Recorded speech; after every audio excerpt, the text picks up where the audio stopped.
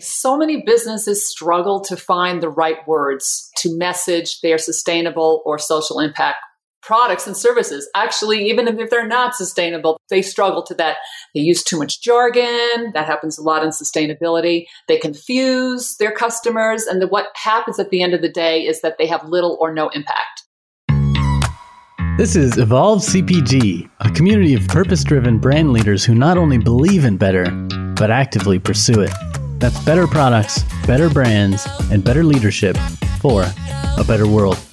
I'm your host, Gage Mitchell, founder and creative director of Modern Species, a sustainable brand design agency helping better brands grow and scale their impact.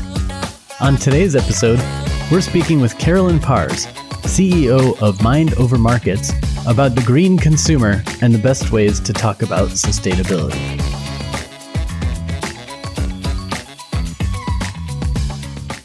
Hi, I am Carolyn Pars, and I'm the CEO of Mind Over Markets. And for nearly 20 years, we have helped market sustainable and social impact businesses to help them clarify their message so they are seen, heard, and grow their businesses.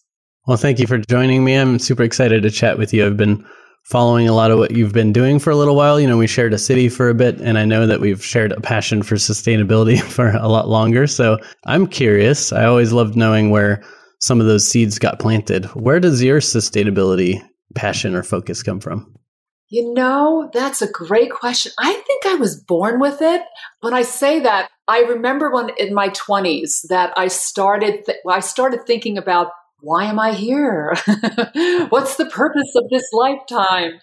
And I always was connected to earth and the nature. And I knew it had something to do with that. And I had a childhood where I lived on Long Island, New York, and we were around the water and we did a lot of things outdoors. And so the outdoors and nature and meaningful life purpose have been living in me since I was a young adult. And it was a natural progression when my talents doing marketing. I was a copywriter, right? I started as a copywriter on Madison Avenue when I got out of school, but I worked for a lot of big brands. And even though, it was exciting, we were doing television and print and all sorts of things, I was feeling like I wasn't connected, right, to the companies I was working for. I mean, we were selling some cool stuff, but I really wanted to feel good about the products and services that I was pouring my heart out and trying to help market. So that's that combination of my business and my own interpersonal values came together. But as a kid, I was just outdoors all the time and reading a lot about the planet and about Earth Day. And it was all so exciting to me. And so I really think it was like a seed that was planted in me before I showed up, because it just always was, right? It wasn't like I had this defining moment where something happened and then I saw the light. I just felt like I was always in the light. Yeah, does that make sense? Yeah, it does. Do you feel like your parents nurtured that much, or was it kind of odd to them? I don't know if you were kind of going off on that path. They're like, oh, that's interesting. Or were they like, this is great. Let's nurture this and help you develop that interest? No, my father was an outdoors guy and my mom, but neither of them were like the environmental. I mean, they loved the outdoors, but there wasn't that. It was, I grew up with Twinkies, right? So it wasn't like, Twinkies, double dogs, and, Rice-A-Roni was the food. So, and I remember, this is the thing, I wouldn't eat my vegetables, and the only thing I would eat were raw carrots. I couldn't eat that frozen stuff. So I was just like, that's another thing. I was just like a vegetable girl from the beginning. My parents tried to, when they make steak, I'd be like, oh God, I can't eat this stuff. So, it just was in my DNA. Totally. Sounds like there's a couple overlaps there. I was also very vegetables, like not very much meat growing up, and I just loved fresh veggies all the time, learned to like cook them or just eat them raw or whatever that.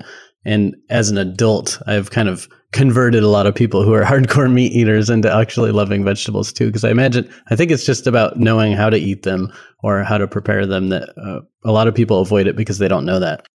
Yeah. So my father, this was like in the 70s and 80s, just so you know, right? My father we had at our dinner table he made it a homemade salad bar, right? This is before there were salad bars. And so we would have the lettuce and the tomatoes, and we'd get up and fill our plates. So after a while, we had raw vegetables all the time because that was like what we were eating. And we had a garden outside too, right? So, but I want to just make a little caveat, no judgment if you're eating meat, right? I know sometimes there's hardcore, there's no judgment. I just didn't have a propensity, didn't like it, right? So we all have to do things in modification. If we can do it, sustainably and responsibly, then everyone should make their choices for their life. And I know animal is the hardest on, it's the hardest, right? There's methane that comes out of the poop from, the cows to the footprint that it has on the planet. So we want to go more plant-based if we can, for sure. So, but I just didn't want to make any of your listeners think that I was like anti this and anti that. I believe we need everybody right now on the planet to shift and turn the boat that we're on for climate change and other things. So, well, yeah, I think that most of the research shows that the American diet is a little unbalanced and we need more plants in the diet. So whether you're going all plants or just more plants, I think plants are an important part of the diet. And, maybe the Atkins people might disagree, but but most of the world agrees. Yeah, that's cool. So you've been kind of a bit of a earthy, healthy kind of person your whole life. But I also know that one of the things you're an expert in is the green consumer. So can you talk a little bit about kind of where your knowledge around green consumers started and how that's evolved over the years? When I decided that I wanted to leave Madison Avenue and try to work for brands that I believed in, right? I did some research, right? It was just when renewable energy and solar panels were beginning to get some traction. This was like in early 2003, around 2003. So I started researching that and I took a look at the green consumer and what motivated them to buy. And I learned that if you have a pie chart, right, 19% of the population is what we call deep greens, okay? Deep greens are, they're in the game no matter what. They buy with their values. They're buying 7th Generation. They're buying Patagonia because they believe in the companies. They believe that those companies are doing good for the planet and they will pay more, right? They'll pay a premium because it's who they are in their gut. Then there's the next group, which is about 33%, which we call the medium greens. And they will buy green or sustainability products around that, but it has to make sense. It has to economically work. And it also has to efficacies. I say spell green with 3 E's, right? It has to be ecological, efficacy, and economy. All 3 of those things have to come together. And if it makes sense, they will purchase. Okay? So they're really the biggest piece of the pie. And I always say, aim your marketing there because you got the deep greens already. And then the medium greens are the ones that you really have to build a case. Then there are the light greens, and that's like 16% of the population. And I always call them the Walmart shopper that all of a sudden Walmart brings in organics, right, into their store. By the way, Walmart is the number 1 seller of organic milk, okay? So when they did that, they started moving the ball, right, a little bit towards organics. But that buyer would be looking at, obviously, price. It's got to be the same price. And then it's got to have a benefit beyond the environment. So the environment is not necessarily why they buy, but other attributes. So let me give you an example. My friend Anda, our kids grew up together. So she would kind of roll her eyes when I would bring little goodie bags that were healthy granola things with my son. And then one day she calls me up and she said, Carolyn, I was at Walmart and I saw the organic milk and I bought it. And I'm like, you did? What made you do that? And she said, well, the expiration date was longer than the conventional milk. I guess that's one way. And I said, way to go, Anda. That was it. It wasn't that it had no hormones. It wasn't the pesticides. It stayed longer in the refrigerator. So that's like the light green. And then there's the rest, Or like I just say the no greens. And usually there's a political thing. They're like, we're never going to do that. And we know that whole grouping. So I don't even bother, right? Because they're not interested and they never will be. You're not going to convince them. Yeah, exactly.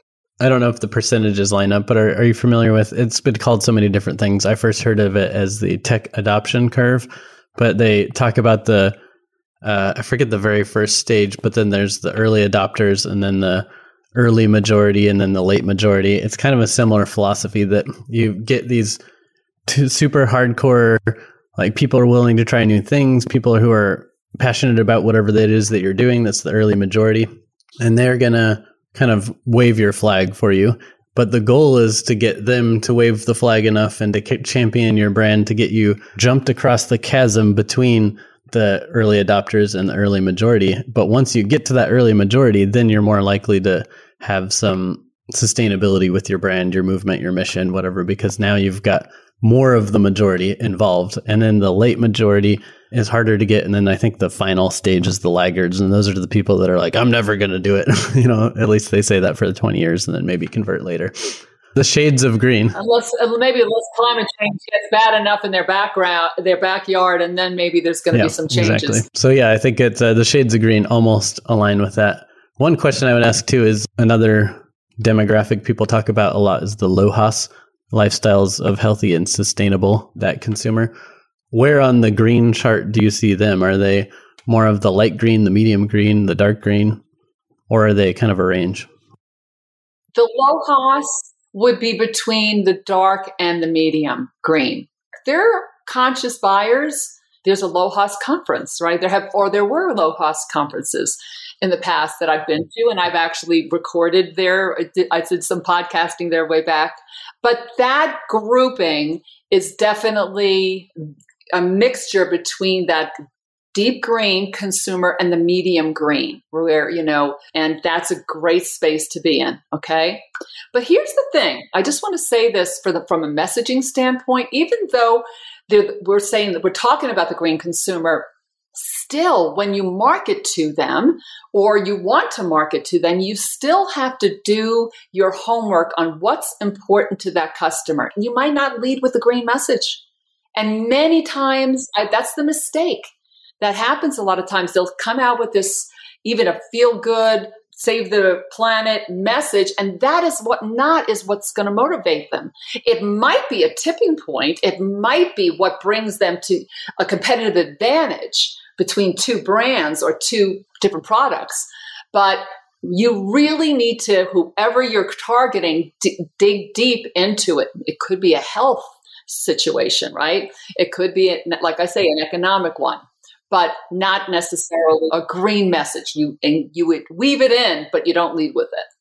Yeah, and that's part of why I brought up the LOHAS, because healthy is a big part of that too, right? They're not just doing it to be altruistic and save the planet, but that is maybe one of their motivations.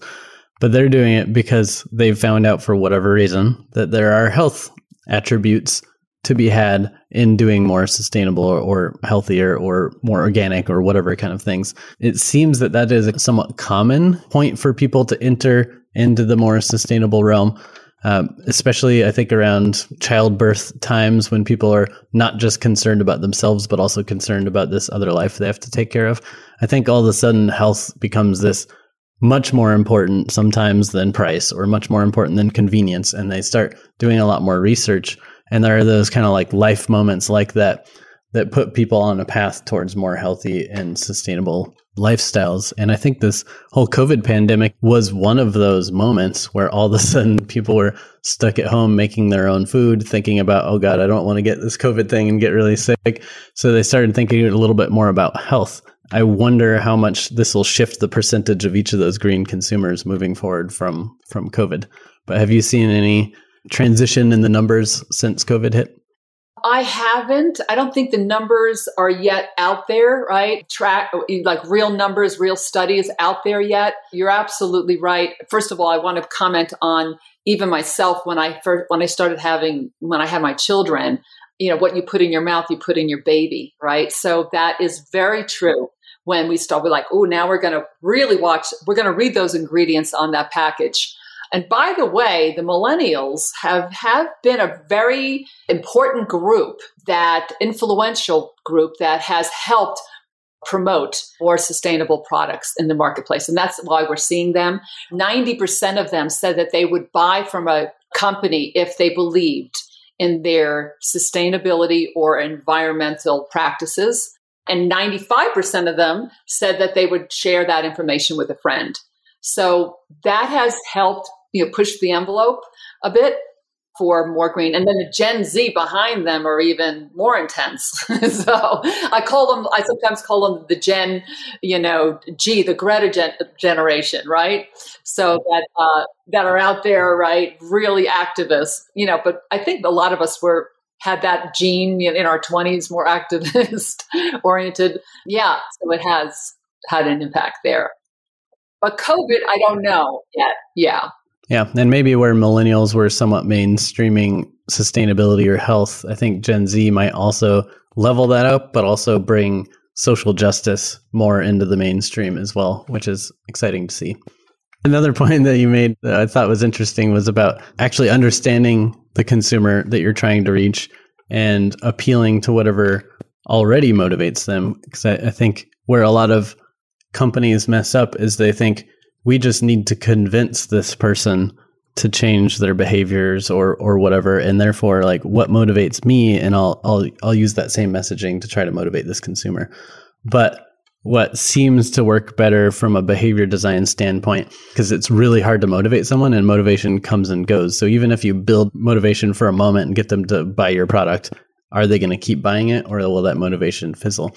So I think what works best is, and it leans on your point, is that if you tap into what already motivates that person, whether it's price, taste, quality, health, whatever it is, and you lean in on that as your messaging focus, then once they'll be more likely to buy your product. But once they're kind of buying your product, then you can weave in the stories of sustainability or impact or whatever were their secondary kind of considerations. That's fantastic. You said that right on. I wanted to cite a study that was done that came out of Yale University. A group of 16 Madison Avenue agencies came together to message climate change, right? And they did a study, and they did a 6,000 people were in it, cross section of the United States, half female, half male, Democrat, Republican, racial, ages. They just did a real slice of America. And to find out what the motivating messages would be for a climate change message. And they gave them 15 messages, and then they all rated them. And there were 2 messages out of the 15 where they came together.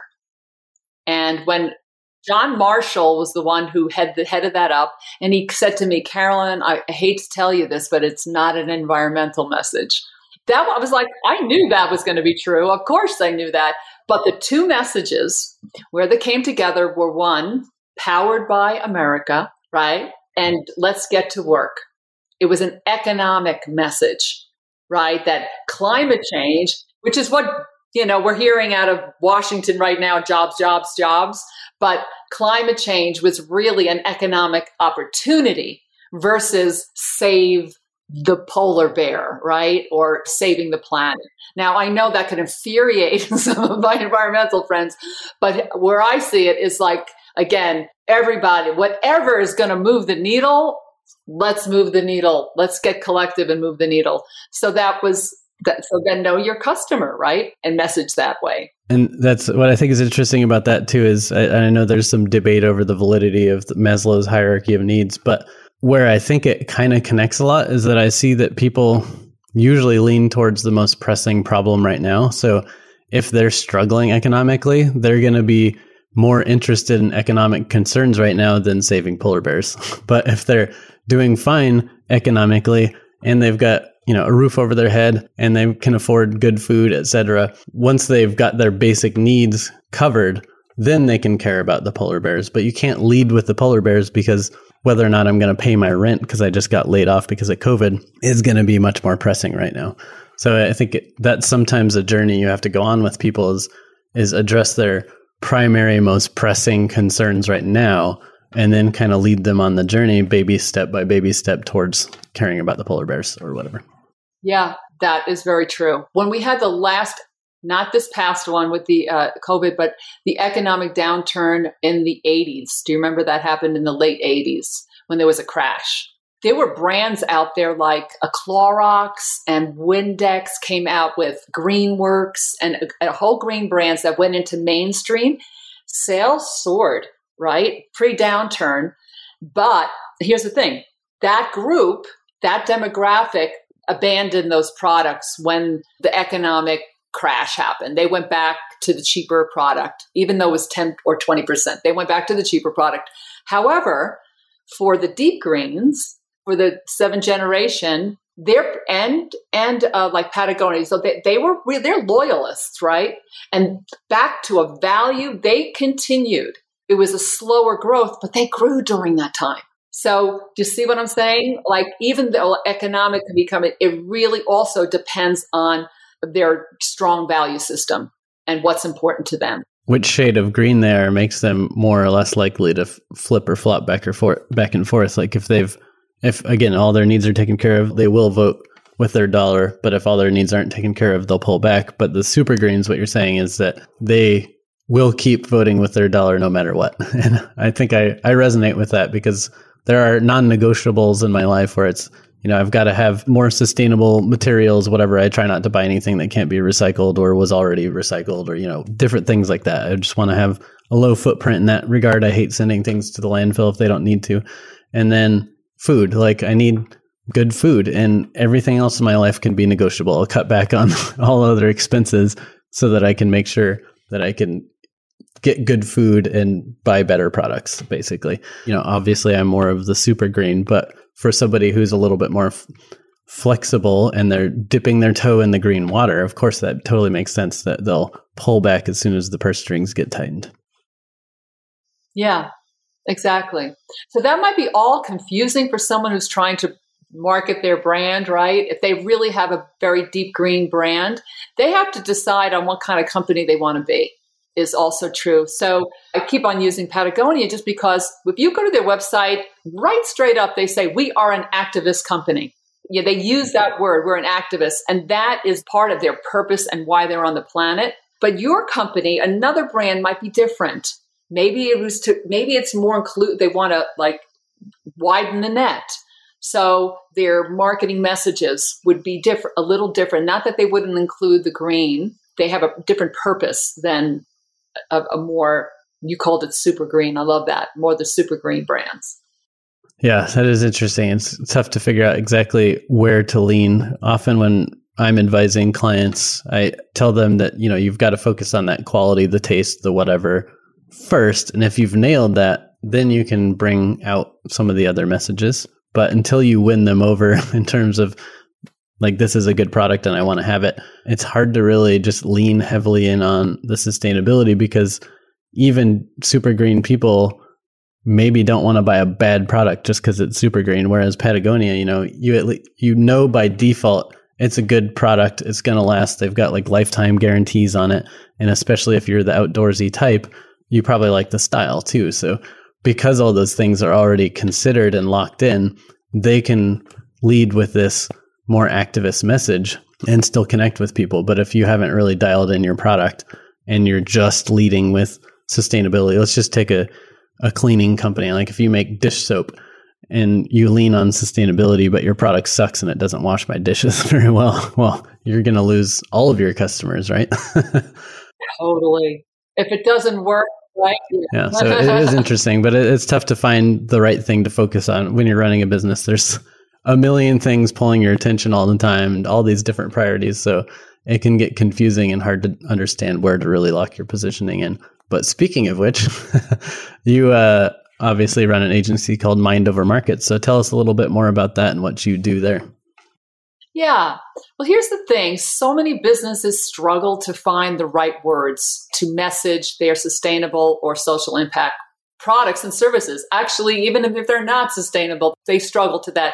They use too much jargon. That happens a lot in sustainability. They confuse their customers. And what happens at the end of the day is that they have little or no impact. in the marketplace. So at Mind Over Markets, we have two things that we help with. First of all, we have a storytelling framework that is sublime. It really works. And we combine that with really our skillfulness of over the last 20 years of working and knowing what motivates that buyer. And we blend that so that they can clarify their message so they're seen, heard, and grow their businesses. So that's what we do in Mind Over Markets. We help our customers to clarify their message and create compelling messages so that they can grow their companies, because it is not the best products that win at the end of the day. It's the ones that can communicate the clearest and the fastest. You have 10 seconds when somebody comes to your website to do three things. You have to answer, what do you do? How do you make my customer life better? And how do I buy from you? And I cannot tell you how many websites I've gone to that you go there and you're like, what do they do? or if you have to ask the questions, what do you mean by that? You haven't hit your message, because you can't answer that when somebody comes to your website. What do you mean by that? And if you start digging and scrolling and trying to figure it out, you know what people do. They get distracted and they're on to the next thing. So that's why so what we do is we help them hone that so that they can tell their story on their homepage, right? Or their landing page, and really they're inviting their customer into their own story, because it's all about their customer. It's not about you, brand. So, when I worked in Madison Avenue, the mantra was the brands were the hero, right? And, we do this, we do that, and we're so great. But the truth of the matter is your customer is the hero, and you are the guide to help them win the day. And if you can flip that and tell your story through your customer lens, then you gain so much more traction. That's actually a story brand. It's called Story Brand, a framework. I'm a story brand guide. And I absolutely love it, and worked with many brands on really clarifying their message that way. That is so customer centric, because instead of saying, oh, this is what I do. So, when you go networking and people say, hey, what do you do? And they start talking about themselves, you're like, oh, great. Good luck with that. Instead of inviting them into a story about them, and then they're leaning in because they might have a problem. They might have an issue. So flip that and tell your story through your customers' needs and wants. Hey, y'all. We're going to take a quick break to let you know about a new podcast called Climify for designers, educators, and sustainability geeks. Host and design educator Eric Benson interviews acclaimed climate scientists and sustainability experts to find out how designers can help combat the climate crisis in their college classrooms. The discussions on this program are geared to help you climify your syllabi to assign projects that not only teach design fundamentals, but also can have a positive impact on our climate. You can find Climify on Apple Podcasts, Spotify, Google Play, or wherever you listen to your podcasts. If you want to join the conversation and become a climate designer, you can follow the show on Instagram at Climify Podcast, or head over to our great teaching resources at climatedesigners.org/edu. All right, now let's get back to our conversation. Yeah, I'm familiar with the Story Brand methodology. I've read the book. It's a great book. So anyone listening out there, check out the book. But then obviously there are certified consultants like you, Carolyn, who can help guide people through that process. And you go through a bunch of training, you understand the framework, you've used it so many times that you can help guide people through. And, reading the book is great, but sometimes you struggle to get it down on paper yourself, so it's definitely helpful to have someone else help push you through that. Because if anyone's ever tried to write for themselves or design for themselves, they know how hard it is to really nail it, especially from a clarity standpoint, because you, the founder of the business, know all the 150 different ways that you think you're better for the world, better for your customers, better whatever. And you got all these little nuanced things in your mind and you want to communicate all of them, but you can't, because that creates such a lack of you create such a lack of clarity, right? So it's really helpful to have a framework and to have a consultant or someone else outside of your company to listen to everything that you do and tell you, this is the thing. Like, you need to lead with that. This is the first thing you need to talk about. Then you can talk about these other things after you've got them hooked into this first thing. And I also love that the Story Brand framework and what the work that you do helps flip it to be more about the customer. Because like you said, who wants to go to a website or listen to a webinar or something and all the person's talking about is how great they are and how cool they are and how awesome all their features are.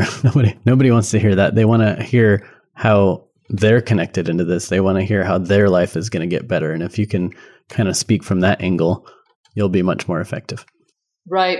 Exactly. So what I tell my clients to do is like, what problem do you want to own? Okay. What problem do you want to own? Because your customer has a problem. What's that one significant thing you hear over and over again? That over and over again. Now you're going to say, oh, well, there's 3, there's 4, and there might be. But what's that one problem maybe that you've made where you've made the most money, right? They're willing to spend money on, but that is where you should start, okay?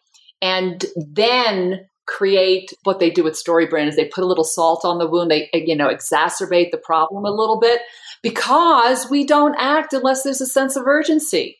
So many times when you go to a website or even when you hear a speech, they don't talk about what the problem is. They go right to solution. Even if you start, this is how we'll make your life better, and here's our solution, I don't even know what the problem is. And sometimes your customer doesn't even know they have one, right? And sustainability, sometimes they don't know how bad it really is. I worked with an organic mattress company. Who knew what was inside of that mattress that you're sleeping 1/3 of your life on, right? And you're like right on there. It's like that. So I would say to your listeners, what's that one problem, that significant problem that you hear over and over again? And start there and then build your story around that.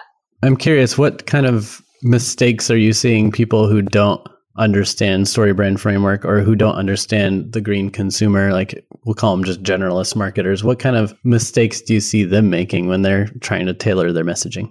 One I already said is that they'll make the assumption that they'll lead with like a saving the planet message on some level. I have one client where that is good. That is the way to go because their customers are all environmentalists and they want to hear about that. Then you talk about it all day long, but that's not the case for most brands. So what's important to them? So the mistake they make is, number one, they lead with the green, and really it should be a supporting message. Another one is what you mentioned, is that they put too many ideas out there. We do this, we do that, we do this. When you put more than 2 or 3 ideas, they remember no ideas, right? They just don't, and so then what I hear sometimes startups or even companies that have been around for a while, they're like, well, we're limiting our niche, right? When we have just that. But the truth of the matter is when you become known for that and you drive that message over and over, you expand your business. So make sure you have that one idea that you're driving over and over. And you can tell the story as it blossoms out of the other things you do, but don't load it up with the laundry list of all the things that you solve, because I won't remember it. So that's another problem. Another problem is that when I get to a website, I call it "Don't Make Me Dig," right? I'm like, where do I get in touch with them? There's no direct call to action, right? You see, learn more, or you see, read this. And if your homepage or your lead page has all of these learn mores, and so you coming down and I click on that, you have just taken me away somewhere else, and I haven't even told my story yet. You've distracted me and brought me over there. So don't do that till after you tell your story. So know what your direct call to action is. Buy now, schedule a call, donate, whatever that is that you want them to do after they get to your site. Keep that prominent so people know what to do and not like dig around to find out how to engage. So those are like 3 common things that happen. And you probably know that as a designer as well, designing websites, some of the messes people make when they do that. Yeah, from a user experience standpoint, I think most company owners or marketers or whatever want to put a zillion links everywhere, and every department wants to have their story on the homepage or whatever. And it's just a big mess with all these links going everywhere and all these conflicting messages, like you said, that don't really tell the story. And of course, after the first, enticing link on the page, probably the rest of the page is barely going to get noticed because you're going to lead people away from it. So exactly to your point, if you have an important story you want to tell or a message that you need to get across before people leave the page, obviously place your links wisely. But you also made a good point that so many websites don't have a clear, well, what do I do now? Like, what's my next step? And if you've just got links pointing to every page of your website with no call us now, with no sign up now, with no whatever it is that your call to action is, I think that can be troublesome as well. Yeah. And contact us is not what I'm talking about. Yes, you can have your contact us button, but I'm talking about a very prominent jump off the page button that tells me how to get a direct call to action to you. So that's a really important thing. One more I think I'll put in there, because this is a lost opportunity I see, is that people come to websites and, only 1 to 3, maybe 5% are going to engage with you right away and buy from you right away because they're really needing it. And then there's another 95% that aren't. And if you haven't gotten their email address, if you haven't found a way to keep the conversation going after they come, then you've lost an opportunity. So creating what we call a lead generator, some high value, whether it's a PDF, whether it's a video, a podcast that you might be doing, a way to collect an email address, because that's what you own. Social media, you don't own, right? Because if Zuckerberg decides to to change an algorithm, you could be out. But if you got their email address, you own that. And now you can take them on a journey, and not like a sales journey, of more emails to warm them up and get them connected to you so that when they are ready to buy, you are top of mind. So don't forget to do that, to have something there that where you can give them something really juicy in exchange for their email. And it's got to be juicy because people are not giving their emails. A newsletter is not too juicy these days because it's like, who needs another newsletter, right? Unless your newsletter is superb, like Motley Fools has their newsletter. But most of the time, we don't do that. Create something that they really want to hear, right? And they're like, yeah, I'm going to give them my email address. And then write some great emails and copy, and then social media to get them to be ultimately your customer, maybe 18 months down the road. Right. But if they leave and you haven't gotten it, you're out. Yeah, that makes sense. Because we've talked a lot about focus. Like if you don't pick the one thing that's the most important to communicate up front, that you're going to lose them. I'm sure most people listening are going to be like, but what about my other 90 things? So what advice do you give people after you've narrowed in on the one thing that they need to lead with? What advice do you give them on still talking about all the other 5, 10, 100 things that make them special? Yeah. So first of all, you're not going to want 100, right? But in this framework we talk about, there's actually a section called value proposition where you have 3 big benefits that you can talk about. There's also your product line could be right there, featured products. So you're telling the story. So what we're saying is that when you're going to lead with one problem, and then you can, you're telling your story, tell them of the other things you do too. Yes, you can do that. It's just that you're not going to lead with like, here's all the great things we do, and forget it. And by the way, it's not you, right? You're creating a messaging that's about them. So there is opportunities to be able to speak about it. It's just not out of the gate. So what is your gateway in that will get someone talking? You want them to connect with you or buy from you. What's the thing, the lowest hanging fruit? Like, what's that thing that can get them in the game? And then you've got them, or you're their customer. Now you can market the rest of that. Okay. That's a journey, but you're not going to have 50 things up front, or else it's going to be like deer in the headlights. They're going to be like Don Miller, who is the founder of StoryBrand, calls it, don't make me burn too many calories in my brain. I can't, we have so many marketing messages coming at us. Don't make me think that hard, right? So when you get to a homepage, people don't read. I'm a copywriter, right? People don't read the copy. They scan it. So you got to be able to distill it down, right? Now, after you distill it down, they can go in deeper, right, into the weeds, into your internal pages, right? And some people might never do that. Some people are all about that, but don't do it on the homepage because you can lose them there. Did that make sense?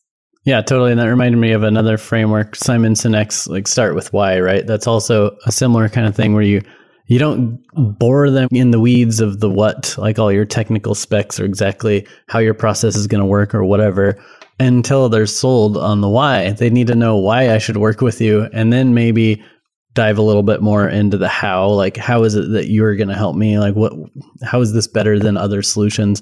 And then only once I'm kind of convinced that I'm like, okay, I'm interested in learning more. Now you can tell me all the what. Now you can dive into the nitty-gritty details.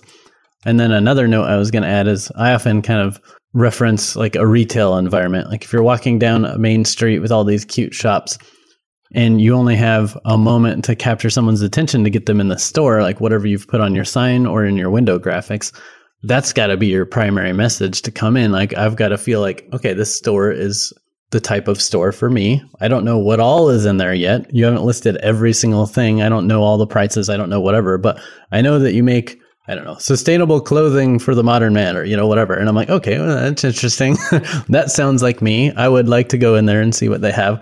Once I'm in there, you can have little signs next to your clothing racks. Your staff can have interesting little lines that they use when they're engaging with you. Your little business cards or takeaway materials can have more information about your sustainability. You can have signs up on the walls. You can have all sorts of stuff. You can get people to sign up for an email list and get sustainability tips or fashion tips or whatever it is. There's so many other touch points to your brand that you can lead people through, but you got to start with that first message that gets them in the door. So that's why I often use a retail experience, because I feel like everyone's had that experience. That's a great way of saying that. The whole purpose of that homepage or that sign is to pique my curiosity. Now it's when your customer gets piqued and then they engage. Now it's up to you to take it the whole 9 yards. But that first piece, just like a subject line on an email, is to pique my curiosity enough to open it up.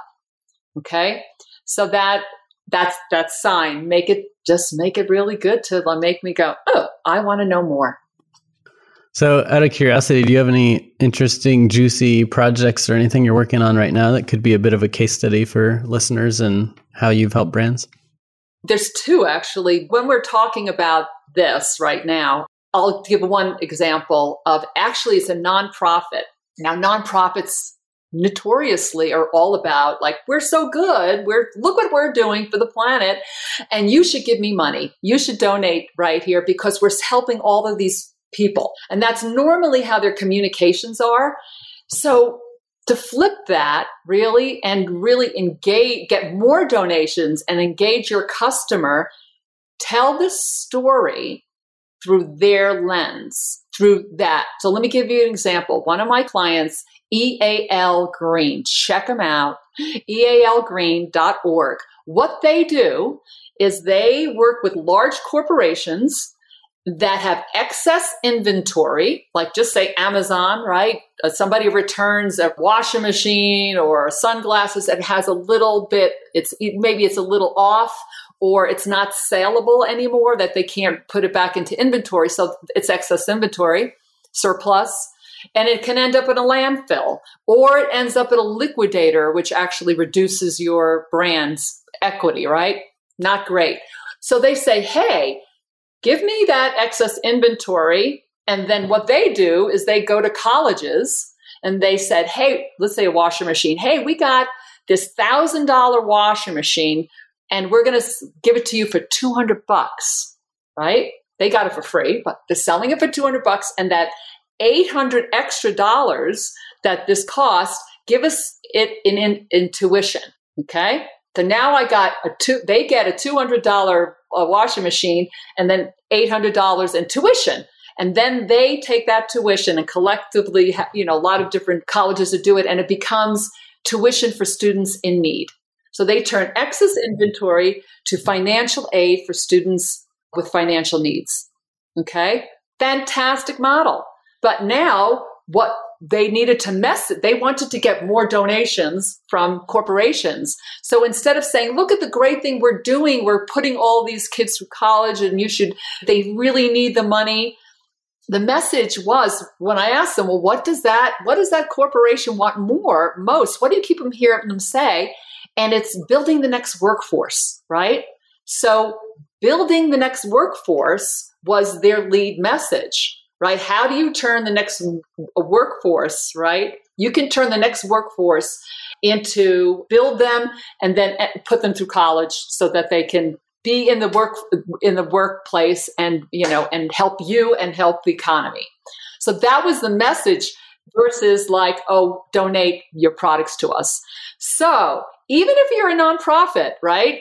Oh, so what happened was they put that message out, and within like a week's time, they said they got a call. I'm not going to say the name, from a huge company who was the head of global returns.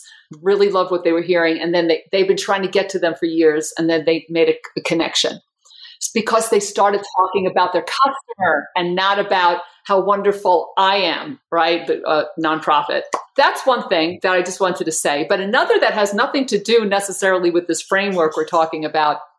One of my clients is a utility, and I'm working on literally helping to decarbonize New Mexico, which is like, let's face it, right? The climate change is here, right? And it's rapidly accelerating. We need to get to net zero carbon emissions as soon as possible. But for a utility, we still have to have reliable power, because if your lights go out, people will be calling you. So how can we do that? This company that I'm working with, we're going into a stakeholder. I love this. They're collaborating with other environmentalists, other stakeholders to collectively come up with a decarbonization plan, because we need everyone now. So that's a big shift. That when it's not just about we're going to make this plan and you're going to have to listen to it, but it's actually getting input from key stakeholders that can help collectively create a plan to decarbonize New Mexico. So I'm in the process of doing that stakeholder interviews and making those. We just wrote a mission statement and guiding principles for this project, and we're now going out into a stakeholder process. That's exciting to me to be able to, because the impact of that, of really bringing, New Mexico, and let's face it, the entire planet, but really bringing, by 2040, they want to be at zero emissions, right? And being really on the inside game on that for a state. I used to live in New Mexico, so it's near and dear to my heart. Yeah. So that's one of the things we're working on. But it's still back to how do we wrap this around? When you create a mission statement, usually they end up on a shelf, somewhere gathering dust. And you ask anybody, like, what is your mission statement? And they're like, I don't know. It's this long paragraph. Let me pull it up. So your mission statement should be so tight, right, that people get it. Like, and everybody should know it. And it should be compelling, just like your message should be compelling. And I use Tesla. I love Tesla. She's the global head of sustainability at Tesla. And she said, everybody from the C-level right down to people that, work the equipment know this, is that our mission statement is accelerating the world to sustainable energy. And if you don't know that, she said, you don't work at this company. It's memorized. So it's really, that's how you engage, really. So they're in a story with you. It's not just like a top-down thing. They're engaged in a story. So that feels really, that's why it's so exciting to be part of this decarbonization, because we're doing that too. We're inviting everyone into a story that they're a part of. Okay? That's what's beautiful about those co-design processes. Like you said, it's not a few people got in a room and decided what everyone else should do, and now we're going to force you to do it by putting in a law or, whatever it is. But you literally engage everyone. They get to be part of the process. Therefore, you're going to have buy-in from them, most likely, because they were part of the process. Their voice was heard, and maybe some of their ideas made it into the final suggestion. So it's such a great tool, not only for making something that's more systems approached, like you've heard from everyone, so you've gotten all the different angles, but by the time you put together your final recommendations or the final plan, you've already got so much buy-in from all the key stakeholders, players in that space, to help it be more possible that your goals will be met rather than meeting with resistance. That's cool. Absolutely. That's one of those mistakes people make, right? They'll maybe a group will put together a mission, but not everybody has buy-in. And that's why you create those guiding principles, those clear actions, the key characteristics, all of those reasons why to live into the mission statement and back to Simon and get to your big why around that. And I love that note about mission statements too. Another example is Patagonia recently changed theirs from, a few paragraphs like most companies have. And that's why nobody can remember it, because it's multiple paragraphs with a bunch of jargon. But they simplified theirs to something to the effect of, we're on a mission to save our home planet. That's it. Like that's all you need to know. And therefore, of course, all the employees can now memorize it. Yeah. Even people who don't work there like me now can know your mission statement, which when would that ever happen? What consumers ever know a company's mission statement? So I love the idea of it's totally simplifying it, distilling it down. That makes sense. You can always have tons of paragraphs explaining it if needed later, but if you hook me with that one line, then I'm sold. Yeah. There's that one line, back to that one line, right? That was beautiful. I know I've already taken up tons of your time and we've shared tons of tips and strategies. And before we close out, is there anything else you want to leave our listeners with on how to tell better sustainability stories? Yeah, I think that I'm going to, it's repetition, repetition, repetition. So when I say this, when you get sick of it, your message, you're doing a great job. Okay. So get the one message, repeat it over and over again. And I'm going to repeat mine to give you an example. It's not the best products and services that sell the best. It's the ones that communicate the clearest and the fastest. Okay. So repeat your driving message over and over in a million different ways so that you become known for that. And then you will watch your sales go up. I promise you. This is not rocket science. So that's what I want to leave. Beautiful. That's a wonderful nugget of wisdom to pass on. And I appreciate all your time and all that you do and for you to come in on the show and sharing some of your experience, wisdom, research, methods. That's super awesome. I imagine our community will get a lot of benefit from it. So thanks for coming on and thanks for being you and doing what you do. All right. Right back at you. Thank you so much. And you do such great work as well. So all together we'll make a difference on the planet. Thank you for inviting me here. Go team. Thanks for listening.